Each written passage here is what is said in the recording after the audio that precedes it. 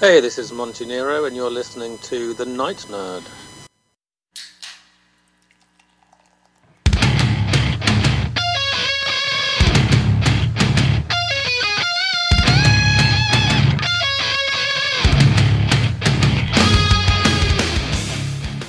Welcome to the Night Nerd Podcast. I'm your host, Lance. It's Wednesday, so we're going to talk some comic books. All week, we have been talking about viruses as I sniff. I promise I'm not horribly sick. Coming down off the con crud, there's supposed coronavirus everywhere. There's flu. There's, everything out there. And as we've seen, viruses, since they are so prolific in the real world, we see them in fictional world all the time. And comics are no different. I mean, there's been so many crazy, cool. It's weird to say a virus is cool, but we're going to look at some cool viruses from comics because there's definitely a lot of them. Before we get into any diseases, I want to talk about the G Plus disease from Death Sentence. Monty Nero was our guest on our 1000th show, so I definitely need to give him a shout out and mention that disease. It's an STD that gives you superhuman powers but kills you in 6 months. Go read Death Sentence. It's awesome. It's amazing. Monty Nero's amazing. We're so glad he was on the show, and yeah. But there are other diseases out there too. I want to start with the Jigsaw disease. It's from Judge Dredd, and the Jigsaw disease is really weird. So it can show up whenever. You can live with it forever, or it can kill you instantly. But you start to disappear piece by piece. So like your ear will disappear, or your nose, or your pinky, and who knows. And then sometimes your head will disappear, or your stomach, and there's so many things that can go wrong. It's kind of terrifying. And in the comics, the way they treated it was an interesting variation of the way we normally treat disease. Normally we treat diseases by, okay, here's a vaccine, here's a cure, we're going to treat these symptoms, but they actually accelerated it. So that way you could, die faster, I guess, and not suffer as much. And okay, that if that's what it takes, and I guess that's what it is. Over on the DC side of things, we're bringing down like Marvel and DC. Over on the DC side of things, they have some interesting viruses. They have the Doomsday virus, which really came back to prevalence in Dark Knight's Metal, because there's a version of Batman who injects himself with the Doomsday virus to try and take out what he views as a corrupt Superman. And the Doomsday virus basically turns you into Doomsday, but you can also breathe kryptonite. Like, I guess spew is a better term for that. You can spew out green kryptonite. The original iteration of it, when it first showed up, was kind of cool. And then, like you said, with Metal, they took it to a whole nother level, and we got to see a corrupt Batman being, Batman. The Mesovirus is another interesting virus that Batman took advantage of. And what's cool about the Mesovirus is we all know a Meso. It was a machine created by Ivan Amazo to copy and replicate the powers of superheroes and villains close by.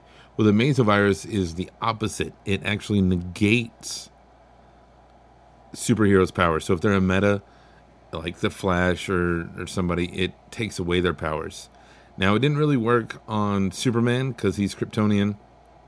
And, of course, Batman doesn't have powers. But it still caused a big epidemic because it had these weird side effects where people, the infected would view themselves as all powerful and better than everybody. And yeah, it was kind of cool. The Ebola Gulf A virus was a virus that Ra's al Ghul, not Ra's, Ra's, and I'll argue that till I'm blue in the face, Ra's al Ghul released on Gotham, to wipe them out and, take out a good chunk of the human population. But Batman managed to find a cure on an old tablet and everything was once again right, well, as close as it gets to right in Gotham City. But when the story came out, Ebola was a big thing in the real world. It was one of the, every couple of years we get another disease that's going to kill us all, coronavirus. But Ebola at the time was the big scare. So it was kind of interesting to see the writers take it on and put it in the fictional world. H'ronmeer's curse is a virus that has recently popped back up in the Martian Manhunter maxi series. I guess it's 12 issues that just wrapped up, and it's a Martian virus that infects the thought stream. I'd seen it before in comics, and they kind of explained it and stuff, but in Steve Orlando and Riley Rossmo's Martian Manhunter series, you get to see just how devastating it is and what it does to people, and it is brutal and strangely beautiful all at the same time. So that's cool. The Sakushia virus is one that turns you green and kills you, but Beast Boy got it and kind of got cured, so now he's just green and turns into animals. The last virus I want to talk about in DC is the Despotilus. That is a sentient virus that is actually a yellow lantern. It was created as, a weapon, a biological weapon, and it gained sentience and was like, hey, I'm going to do my own thing. This is what it is. And yeah, just kind of went around killing people, and the yellow lanterns were like, ooh, we like that. Here's a ring. Let's go with it. Over on Marvel, there's a lot of virus. The zombie virus is a hunger virus. That's how we get Marvel zombies, just to mention the zombies. There's the Extremis virus, which is really interesting because it is a virus, but also isn't a virus in the sense that we think about. Because, again, it's a biological weapon. It enhances people. In Iron Man 3, we saw the film version of it. In comics, it's way different, but you see people get strength and speed, they can breathe fire, they have pincers, they have a healing factor, everything like that. And then Tony Stark gets a hold of it and enhances it, makes the disease his own thing, and adds in wireless communication, cybernetic interface, gives him better reflexes. And when his brother gets it, he kind of does the same thing, but makes it to where he doesn't have to sleep. And just like a computer virus, it keeps upgrading to where there's a Extremis 3.0 now, and you can shapeshift with it. You have a regenerative healing factor like what Wolverine has.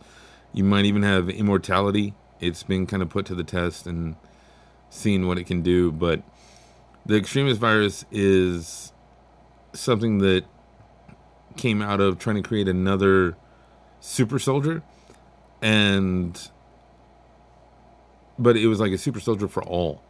You could pay $100 a day to have it and not be sick from it, but if you stopped payment on it, then you didn't get the antivirus with it. And it was just really interesting. And I thought that Iron Man 3 handled it in a really cool way that, kind of brought it to film. The TO virus, or the techno-organic virus, this is something that we see in X-Men comics predominantly.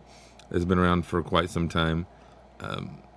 Cable, who is Nathan Summers, was infected with the virus by Apocalypse when he was just a baby.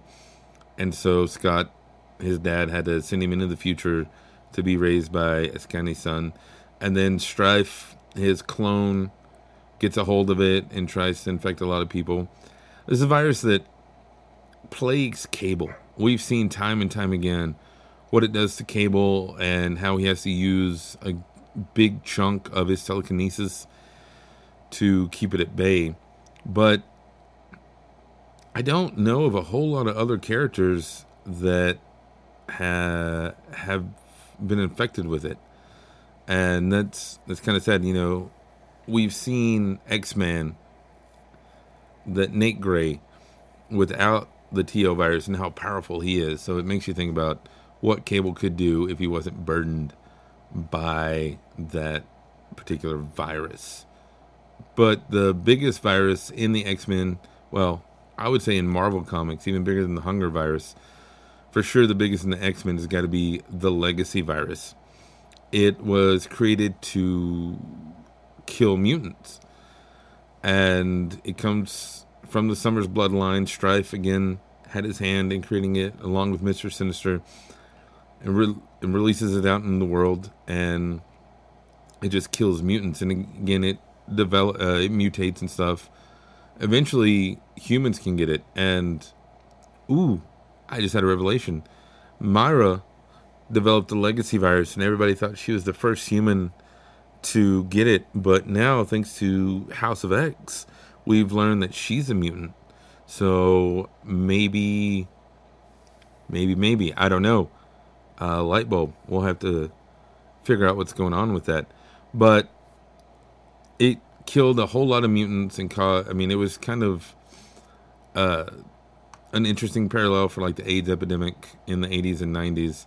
But Colossus finally sacrificed himself to form a cure for it, because that was the catch-22 of it, is that whenever the cure was created, whoever used it would have to die to release it in the air.